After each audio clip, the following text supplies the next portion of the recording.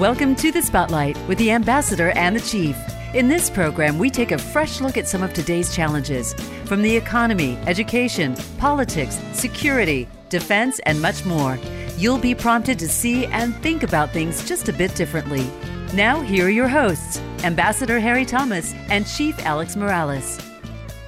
And we are at The Spotlight. We are your hosts. Ambassador retired Harry Thomas. And I'm the Chief, retired as well. Harry, who do we have today as guests?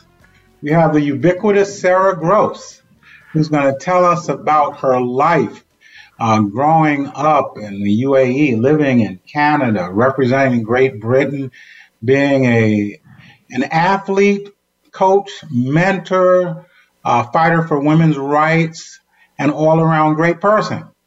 Oh, wow. Sara, thank you for taking the time. Wow, thanks for having me. First of all, thank you for calling me ubiquitous. That's great. But how do I get to be retired? When do I get to add that? Well, Harry has how many? 30-something years, Harry? Yeah, and I'm busier now than when I was active duty. So, indeed, I did 21 years. So I guess we're busier, like Harry said now. Right. Sounds good. Be careful what you ask for, you know? Totally. Indeed. Well, Sara, please tell our audience about yourself. Wow. Okay. I think you did a great job of introducing me. Thank you. I was a professional triathlete for 15 years. And one of the big things is that I tried for 10 years to win Ironman. And it took me that long to finally win. I kept coming second, third, fourth, and never stood on top of that podium. And then when I finally did, I felt like I was ready to retire, actually, back to that theme.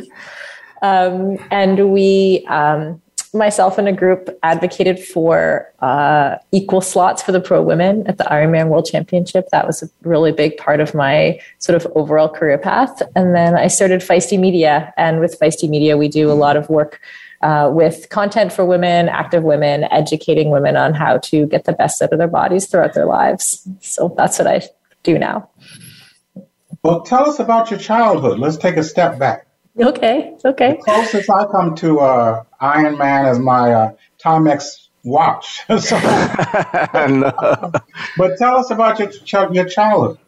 Yeah, for sure. I'm from Canada, so I spent my first sort of 13 years just in a regular Canadian community near Toronto. And then when I was 13, my family moved to the Middle East, to United Arab Emirates. And we were in the province of Abu Dhabi before anybody knew where Dubai was, before nobody knew it. But, my friends thought I was moving to Saudi Arabia because that was the only place that they had even heard of in the Middle East. And the small town we moved to was sort of much closer to, what would you say, like an authentic Middle Eastern experience in terms of, the communities there were only 20 years since they had been Bedouins living in the desert, and they had this massive growth from the oil and gas industry that exploded there. And my dad got a job there in education and went over and started helping them build all of their college and university systems. So that's why we went to the Middle East. And and so then I was a 13-year-old in an international school with one other Canadian, I think, in the whole school. So that was a very unique experience that took me a while to adjust to. Well, our children grew up overseas also, going from post to post, and everybody's different.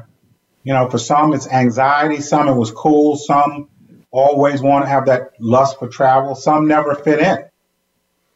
So true. And as adults, sorry, go ahead. No, go ahead.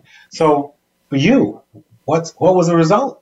Yeah. Okay. Great question. I'd love to hear about your kids too, although I know I'm not interviewing you. Feel free to jump in because I love hearing those experiences of other kids who had that kind of like cross-cultural childhood. But for me, I had a really difficult first year there where all I wanted to do was go home. I just begged my parents, I want to go home. I want to go live with my friends. I finally got them to send me home for Christmas to see my old friends.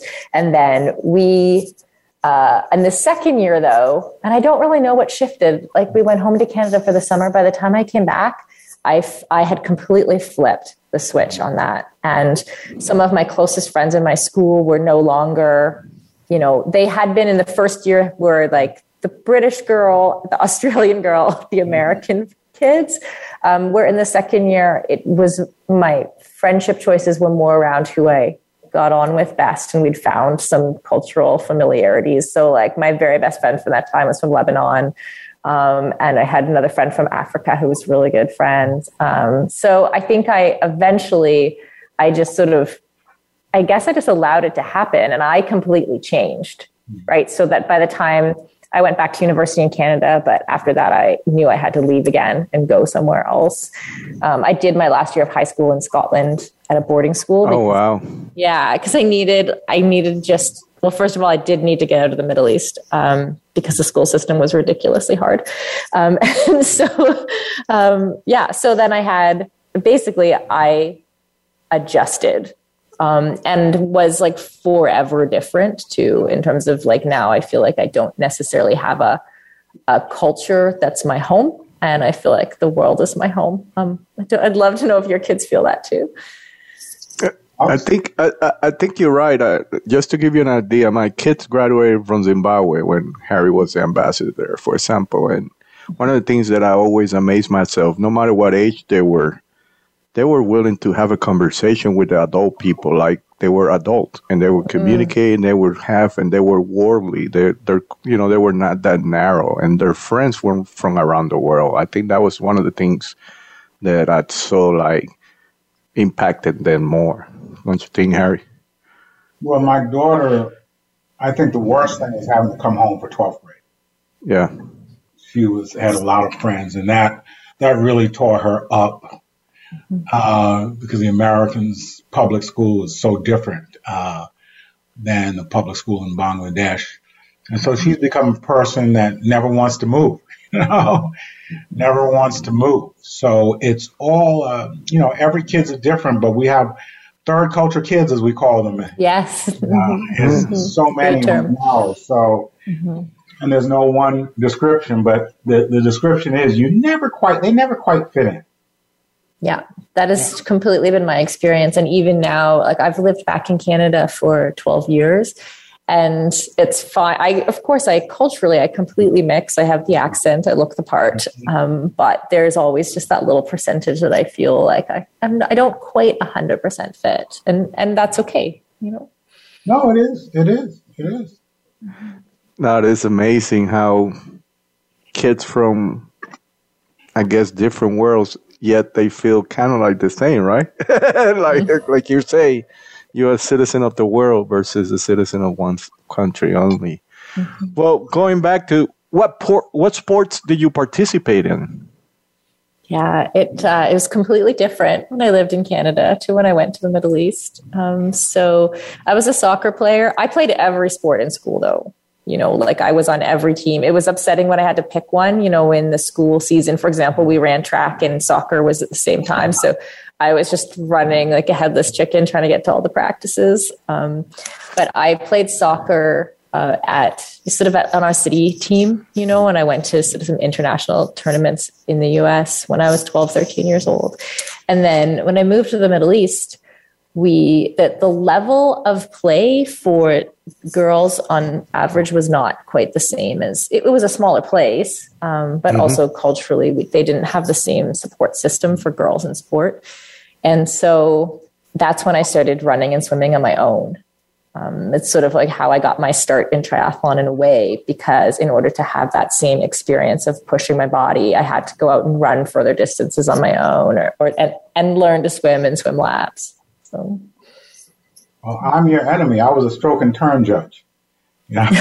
Oh, no. Yeah. DQ. Totally. And as a triathlete who didn't, as an elite triathlete, a lot of them take up swimming or are swimmers from being swim kids, So I was kind of like a 16-year-old when I took up swimming. So my turns they're okay, but. No, my best. My daughter was a varsity swimmer, and the thing for her that she loved it. But the terrible thing is when you're a high school girl and you have shoulders like a man, and your mother's shopping for you in the male section, you know. Mm-hmm. But that was the way it was, you know. So I very much endorse the swimming, and it's a great thing. Mm-hmm. But as we said, have a doctorate from Edinburgh. You know, you clearly don't like the sun. No. Your dissertation focused on women's history. Please tell us about your dissertation. Yeah, so first about the sun, I actually love the sun. Right. I don't know why I keep making this. Yeah, exactly.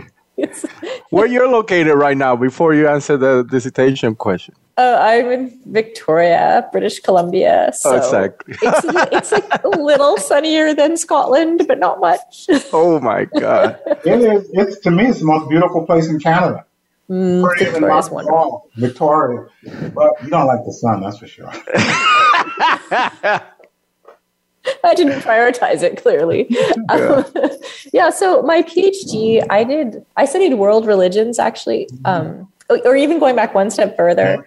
I went to university to do math and physics. And after my first year, I was sitting in a physics class. I think it was the second week of second year. And I'm like, I don't want to do this. And I walked straight to the religious studies department. I had sort of had an interest in religion because I'd seen so many different world religions, and I understood it to be I still understand religion to sort of be a construct that we use to understand the world, but I also saw how close it was to people's hearts and their ethics and their really how they present in the world, and how they understand community too.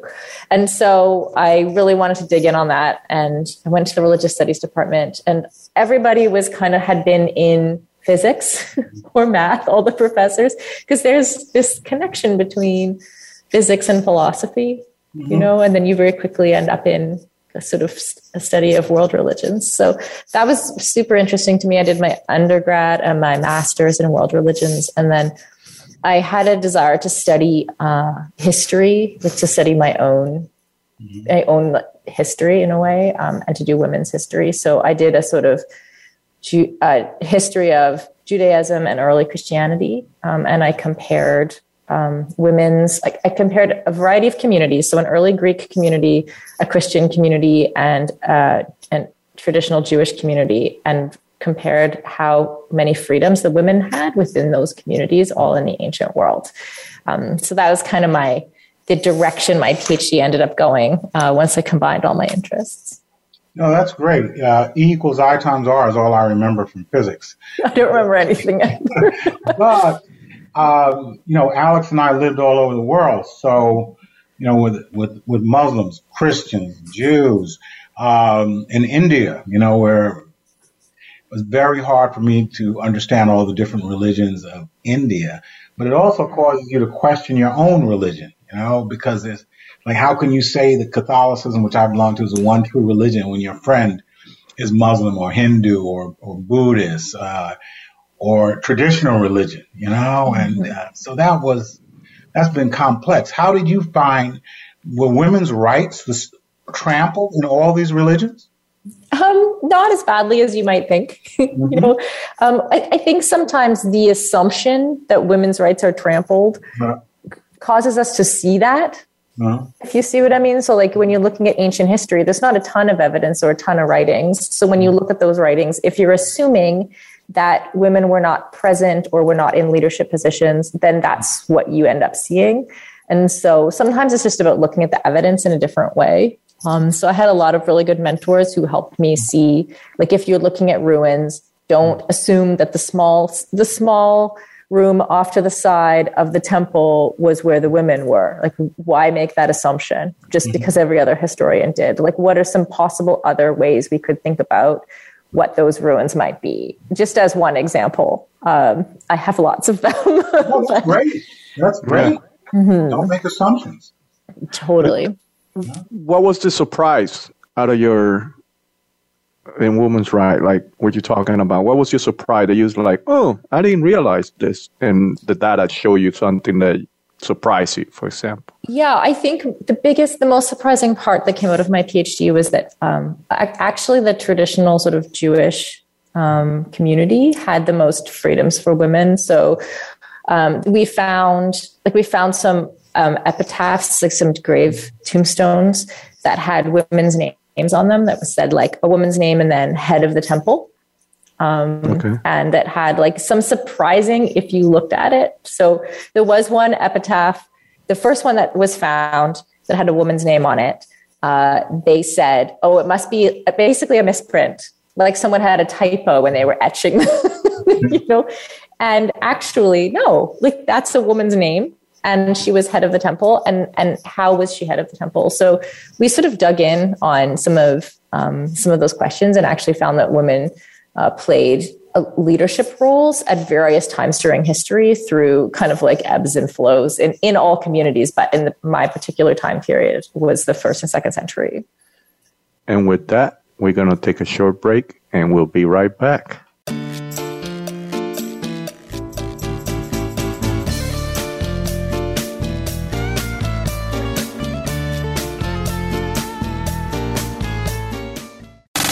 Have you friended us on Facebook yet? Why not? Just go to facebook.com/Voice America or search for the keywords Voice America. Once you are part of our Facebook network, you'll receive daily messages about what's happening with our shows, this week's featured guests, and new happenings at the Voice America Talk Radio Network. And you can add your voice to the always active discussions on our timeline. Just go to facebook.com/Voice America or search for Voice America.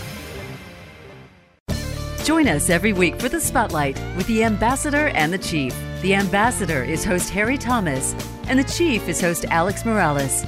Together, they bring you different views on today's challenges, from politics to education, security, defense, and the economy. The Ambassador and the Chief, along with their guest experts, outline new perspectives and lively discussions. Tune in to the Spotlight on the Voice America Variety Channel.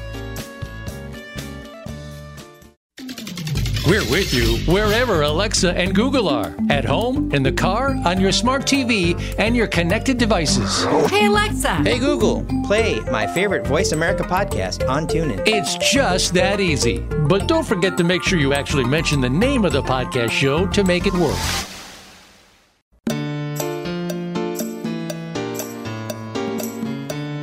You are listening to The Spotlight with the Ambassador and the Chief. If you have a question or a comment about the program, drop us a line via email to support@dbaeecsolutions.com. Again, that's support@dbaeecsolutions.com. Now back to the Spotlight. And we're back with the Spotlight with the incredible Sara Gross. Harry.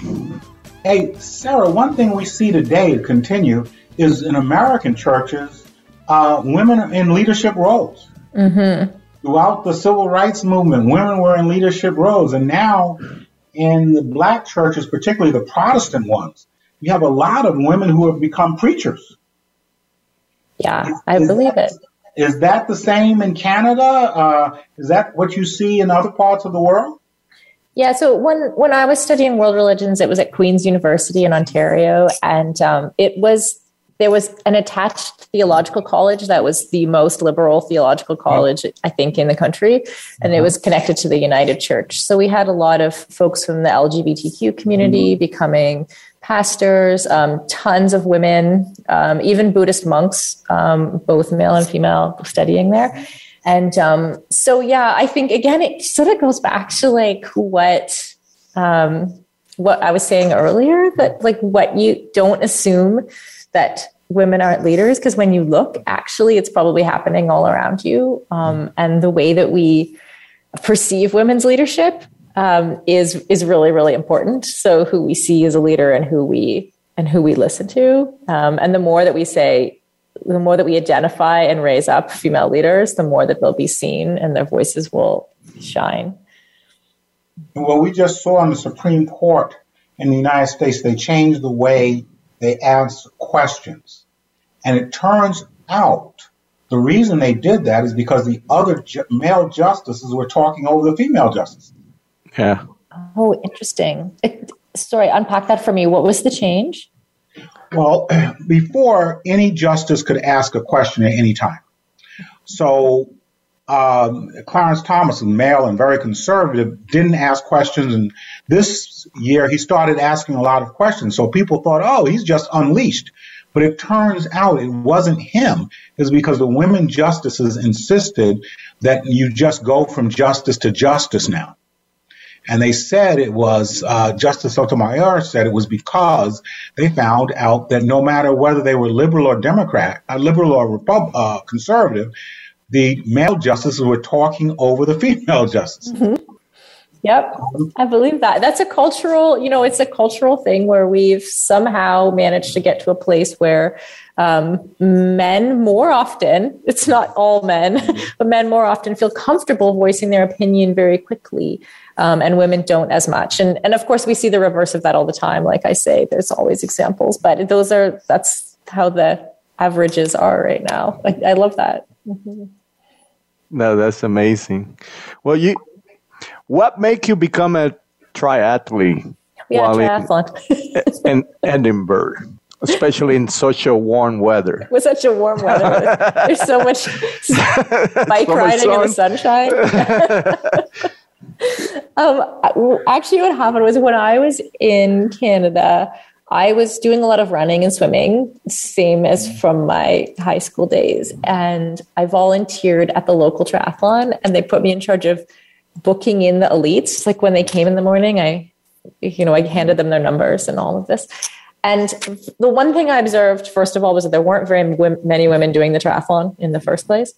And then when I went out and watched it, every single woman I just found to be the most inspiring thing. Like watching people go from, it didn't matter how fast she was or what she looked like, coming from swimming and going onto that bike. I just thought, this is the most inspiring thing I've ever seen. So the next year I did the triathlon myself with a fairly slow bike ride. And then when I went then the next year I just happened to be going, I was going to Scotland to do my PhD, and I had a supervisor there I wanted to work with, and there were other reasons for going. But I thought, I'd really like to be good at this. Mm-hmm. And then it worked for me because in Canada at the time, we had a lot of really great elite athletes in triathlon. If I had gone out and done more triathlons in Canada, I wouldn't have stood out at all. I would have just been kind of maybe top 10 sometimes. But because I was in a smaller country, and at the time, the elite team was away. Of course, they were avoiding the weather. So they were away training in Spain or something. So I would show up at the triathlon and maybe win or come second or third at a local level. And that's what made me think, oh, maybe I can be good at this. So, can you explain what is a triathlon for our audience? Just, for those that they don't know what it consists of? Sure, yeah. So it basically goes swim, bike, and run. Okay. And typically the shorter races will be a 500-meter swim, a 10 to 20K bike, and a 3 to 5K run. That will be the short one. And then the long one, the Ironman, which is what I did, I did that in kilometers. Do you need miles? No, don't matter. That's okay. Listeners all over the world, so that's okay. Yeah. Okay, perfect. So in the Ironman, it's 2.4 mile swim or 3.8 kilometers. It's a 112-mile bike ride and a full marathon at the end. So it's pretty long. Did you ever compete in the U.S., out of curiosity? I did, yeah. Did you ever did the Ironman in Haines City, Florida? Just out of curiosity. I have, yes. That's where I live. Really? Yeah, there you go, Harry. That's where I live. And you were you there, Alex? Were you watching? I watch it sometimes because it's pretty cool. I did not have a great race there, but I didn't have a terrible. I think I maybe was 6th or 8th in Florida. That's not bad. Sorry, I'll take it. I know. I bet you if I do that, I'll be like the last guy trying to crow. Go ahead, Harry. No, that's fantastic. What a small world. I know. She's the second triathlete we interviewed. state representative from Georgia, Lim, is a triathlete. That's true. And last week, Alex met one of my Yale students, Peter Zhang, who's a triathlete. Yale just has a club. They're trying to make it a varsity sport. So, but we're restricted to watching. We restricted too much. That's funny. Hey, I'm too old for that. So, Great Britain. Mm-hmm.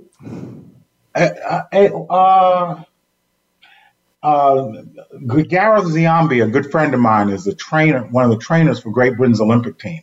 He was track, and now he does swimming and diving. Mm-hmm. And he's an incredible athlete, but not good enough to make the team.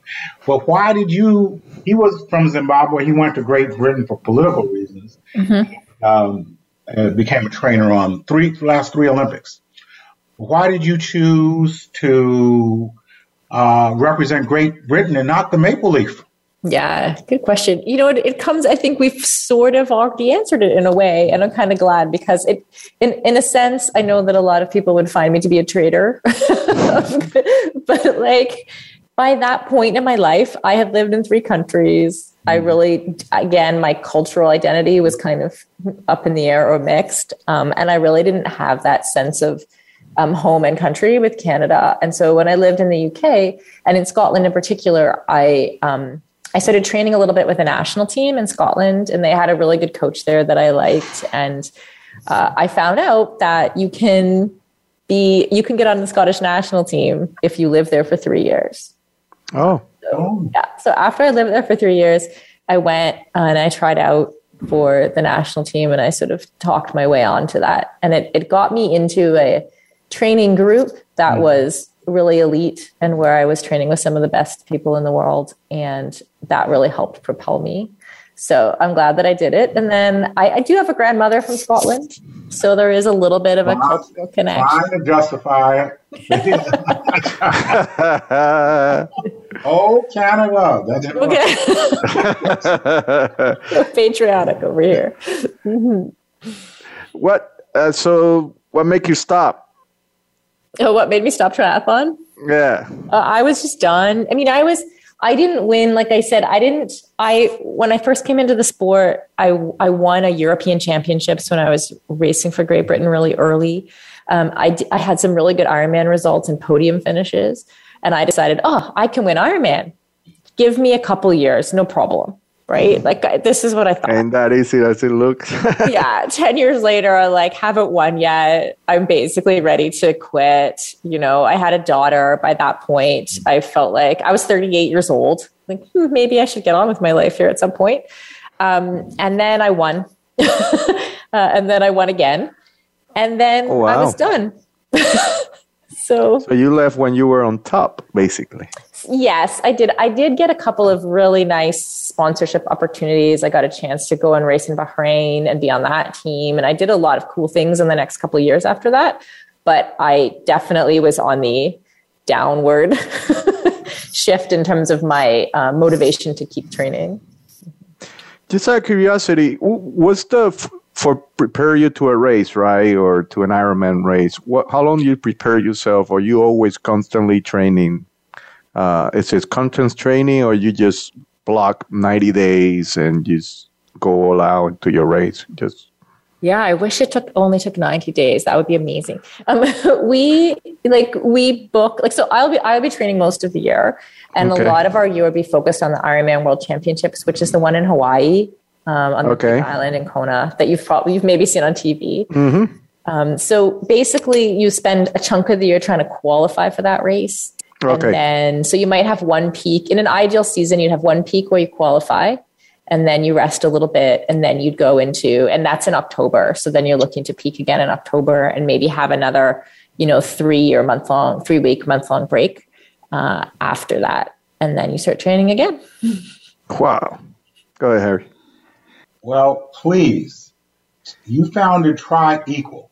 Mm-hmm. What is its mission? Tell us about Tri-Equal. Yeah, so Tri-Equal, it's an interesting story. So in 2011, Ironman changed the way that the pros qualify for their world championship. Mm-hmm. And somewhat arbitrarily decided that the female pros would get 35 slots and the men would get 50. And this is strange because it's in a sport where we had equal prize money more or less from the beginning. At the very first World Championships, all the pros stood together and said, we want equal prize money for the men and women. It's very rare to not have equal prize money, and we do in Hawaii at the World Championships too. So to have that kind of decision, like to have unequal access to that, and the World Championships, the Ironman World Championships is a place that can make or break your career. So then you had less women able to do that. And we said, that's not right. So we started by asking them if they'd be willing to change it. Suggesting politely. Yeah.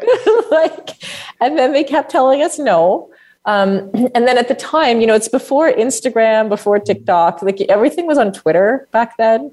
So we just coordinated a massive Twitter campaign where we collected a bunch of people ahead of time. So we were all tweeting the same thing on the same day. And our campaign was called 50 Women to Kona. And so after that, so we did that. They still didn't change it, by the way. And then... What was the reason, if I may? What was the reasoning? The reasoning. The reasoning was to do with the proportions of men and women that were participating in the sport. So they felt like there was that represented about how many women versus how many men were actually participating in the sport. But if you think about that, like it makes sense, like in terms of the math. But if you think about it, like imagine going and watching like the Olympic final in the marathon and there's like less women.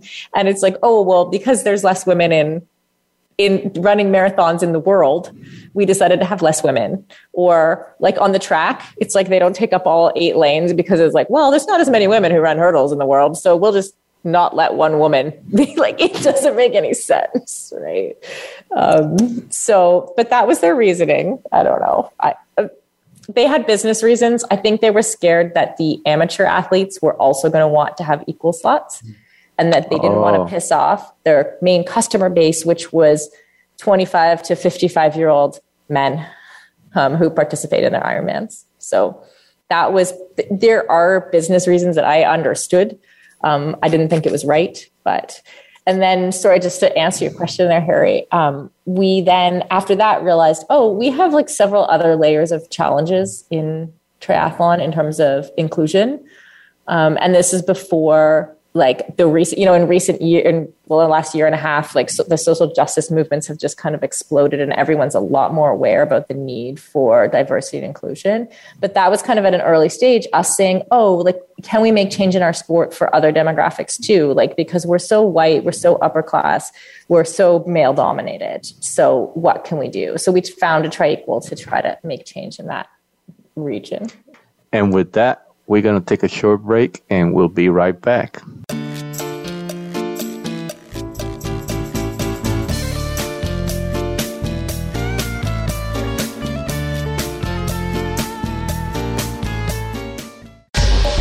Get the news on our shows and other happenings by following us on Twitter. Find us at VoiceAmericaTRN or twitter.com/VoiceAmericaTRN.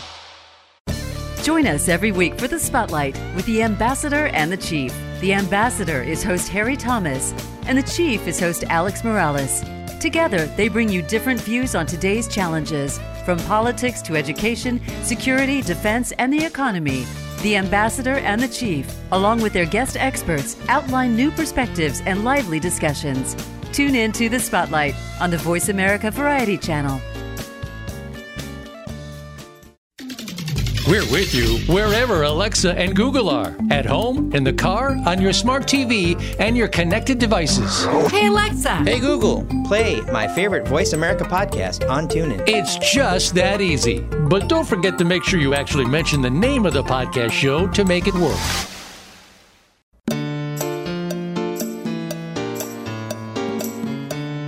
You are listening to The Spotlight with the Ambassador and the Chief. If you have a question or a comment about the program, drop us a line via email to support@dbaeecsolutions.com. Again, that's support@dbaeecsolutions.com. Now back to the Spotlight. And we're back with the spotlight with the fantastic Sara Gross. Go ahead, Harry. Well, Sara, we're talking about diversity, equity, inclusion, opportunities for women and other underrepresented groups in triathlons. Why have we not made more progress? Well, it's like we were talking about on the break. A lot of it has to do with the fact that triathlon's so expensive. That's really the easiest answer. Mm-hmm. I think that also there's a culture challenge with triathlon too, that actually there's a resistance to change and there's a kind of macho attitude around triathletes that because it's this triathlon, right? It's the thing people say when they want to say someone's achieved something great in sport, or the thing you go after if you want your friends to think you're an amazing athlete. Like, I did a triathlon. So there's this sense that culturally triathlon wants to be this like exclusive club, right? So of course you have a problem. You have a problem on a culture level, but then you also have an access problem or a challenge. We have a triathlon team called Feisty Triathlon. It's largely a women's team, but one of our representatives went to the Chicago Triathlon recently, and she did this new category that we're supporting full on called the Divvy Bike category. So that's like where you go to wherever the city is that you want to do the triathlon, and instead of having your own bike, you're competing against other people that all ride on those city bikes, the ones you put your credit card on. Right. So you don't have to travel with your bike. You don't have to train on an expensive bike, right? Because you're not going to be racing on one. And you would have to do a short race because those things are heavy. But it allows a level on which, like, first it levels the playing field because no one has a $10,000 bike that's in your category. But also it allows anyone to just rock up and try the triathlon. So that's been one of our solutions so far. That's great, because we know if people want to give access, they can. One of our former guests runs Winter for Kids, where they brought underrepresented women and minorities into winter sports with the help of the great Olympic medalist Ted Ligety, and how closed winter sports have been in the United States, but they've been able to do it. Mm-hmm. So if people want to change triathlon from a club, to open for the masses, they can do it if they want to. Yeah, I'm a big advocate for leadership.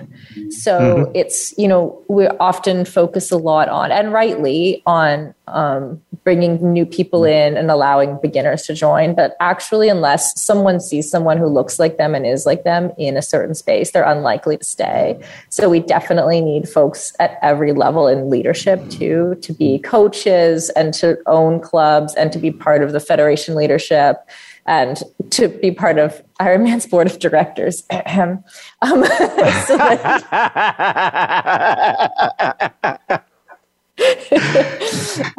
that we can make lasting change that way, right?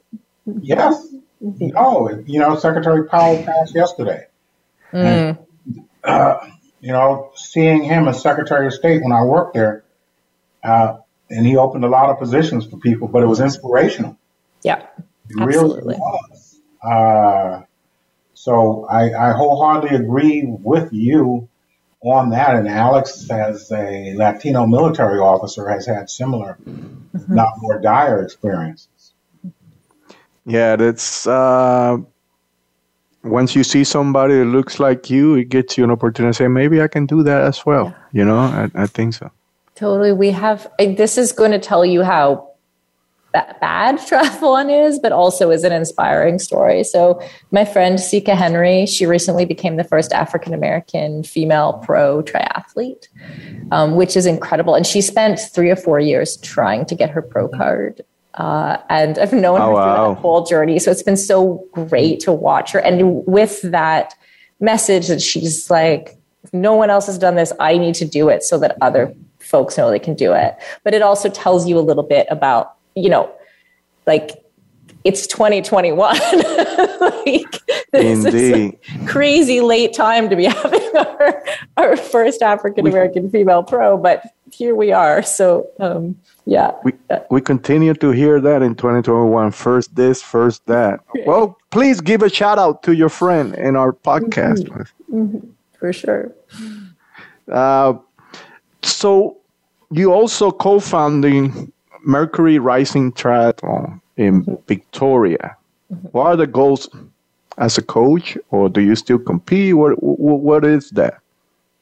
Yeah, so I don't compete in triathlon anymore, but I did coach for probably about 12 years. So I coached a lot of amateur athletes as a pro athlete. At some point during about halfway through my pro career, I realized that I was a little bit tired of chasing sponsorship dollars all the time, because we were kind of like, that was kind of my main paycheck. And I thought, you know what, I'd rather just coach some athletes and help them. It just felt a lot better as a way of making some money to keep going. And so, yeah, I enjoyed coaching and I loved helping people achieve their goals for several years. So you just mentioned something that caught my attention where you said, so while you were practicing, I'm assuming you're a professional athlete, you were also trying to get sponsorship so you could survive. Yeah. I mean, how hard was that? Or how easy it was? Sometimes it was hard. Sometimes it was easy. So I had a couple of really great sponsors through my career. I found that like creating relationships with brands and companies that you aligned with was the best way to do that, but it takes a long time. And then other times it was kind of just heavy lifting, because you're sending off, like every fall, I'd send off 25 letters to companies or emails and get back 3 things. Yeah. So it was even when it was partially because I hadn't won. So I could be second on the podium, 3rd, and it wasn't as interesting as if you're an Ironman champion. Oh, okay. Incredible. Hey, Sarah, we love coffee. Drink coffee every day, so much of it.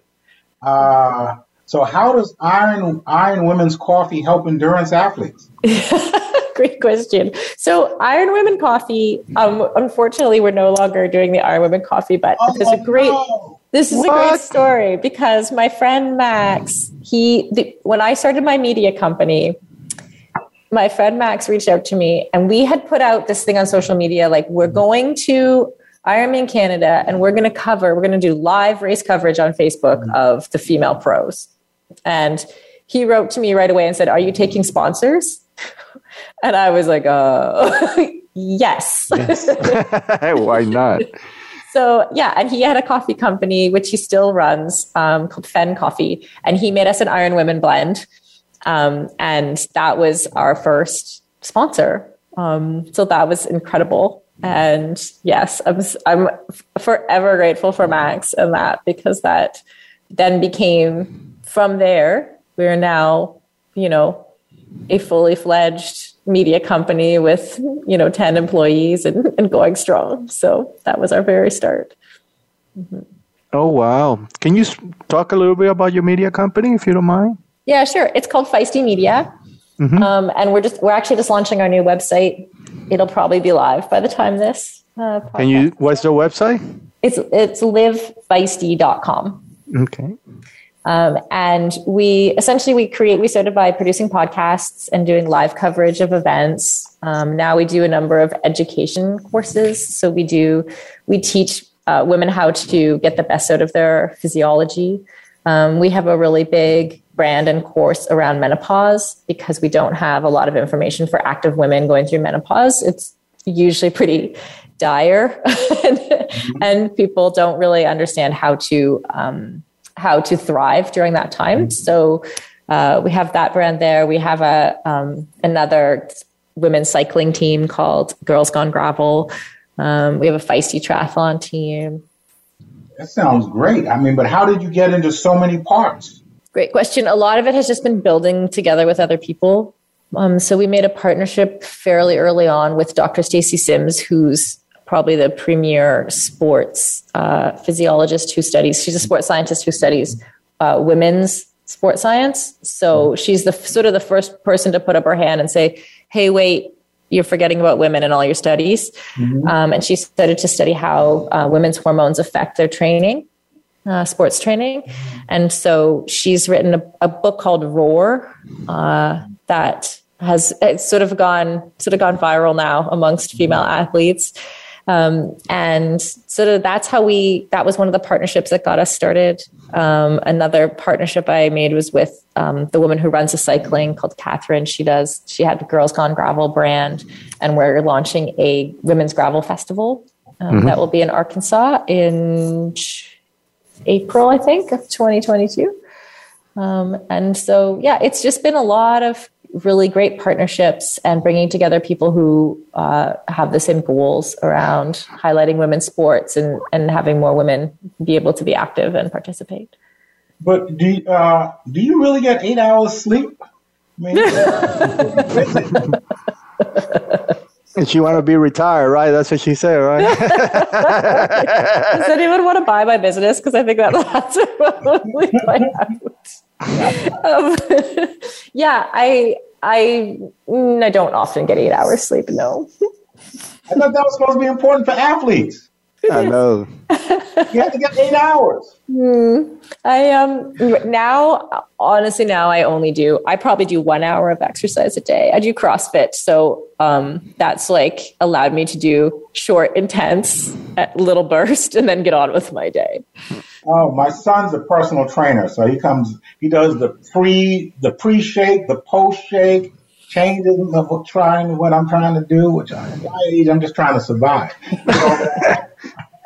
But I bet if you sold your business, you start another one right after that.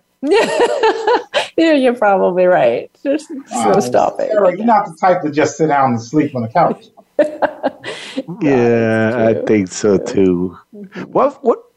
I got my own small business too. So I always like to talk to people who have business to learn, because you're always learning. What has been your challenges and what has been your surprises? Interesting. Yeah, I think my biggest surprise, this might sound weird, but like my biggest surprise was when we were actually successful. Because I was so used to bootstrapping, right? Like we bootstrapped everything for 2 years. And then we came up with this course called Women Are Not Small Men. And it was for women who wanted to learn how to use their hormone cycle to get the best out of their training. And we put that course on sale, and oh my God. That's great niche too. Yeah.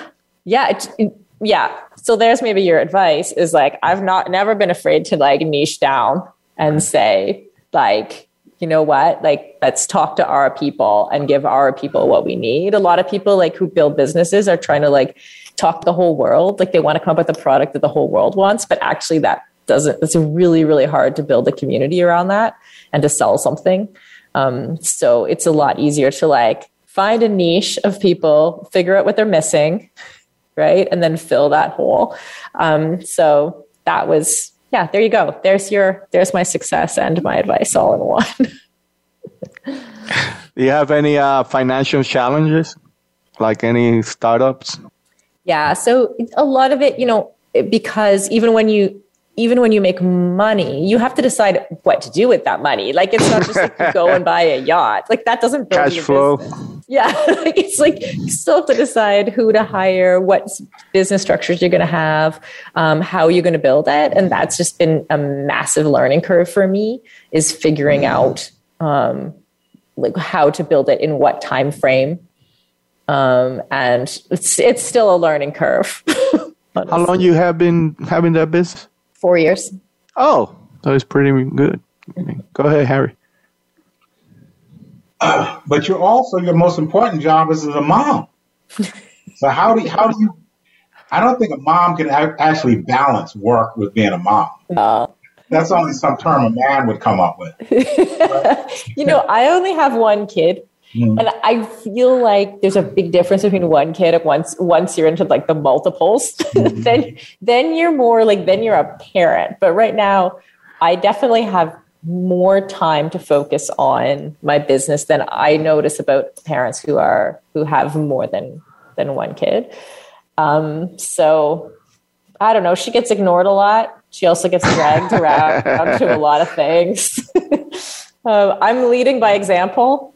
Maybe that's it. That's what I'm doing. So. Well, how old is she? She's 10. Oh, I bet you she's proud and she's absorbing everything that mom is doing. And look at mom, she's leading the world. So congratulations. I hope so. Well, she's going to be proud for another 2 years. Then correct. Then she's going to be crazy, but then she'll be proud again. You know? It goes in cycles, Sarah. I believe you. She's 10, but she's kind of had early puberty. So she's already in that like phase. Like, I am not cool at all right now. Oh, yeah. You know, like it's. Yeah. Good luck with that. Yeah, thanks. And you don't know anything, right? Right, exactly. Yeah. Well, Sara, we're about to be at the end of our episode. You've been so gracious, and it's been such a great guest. So, Harry, please do our. Hey, thanks, Sarah. Ubiquitous didn't describe you. You're more than anything we could have expected. More importantly, you have a sense of humor. Yes. A lot of successful people do not. Right. So well, thank you both. This has been amazing. And anybody that can survive no sun, we love. So thank you. Thank you so much. Alex? Well, this was the Spotlight with the Ambassador and the Chief. Thank you so much, Sara. Thanks, Alex. Thanks, Harry.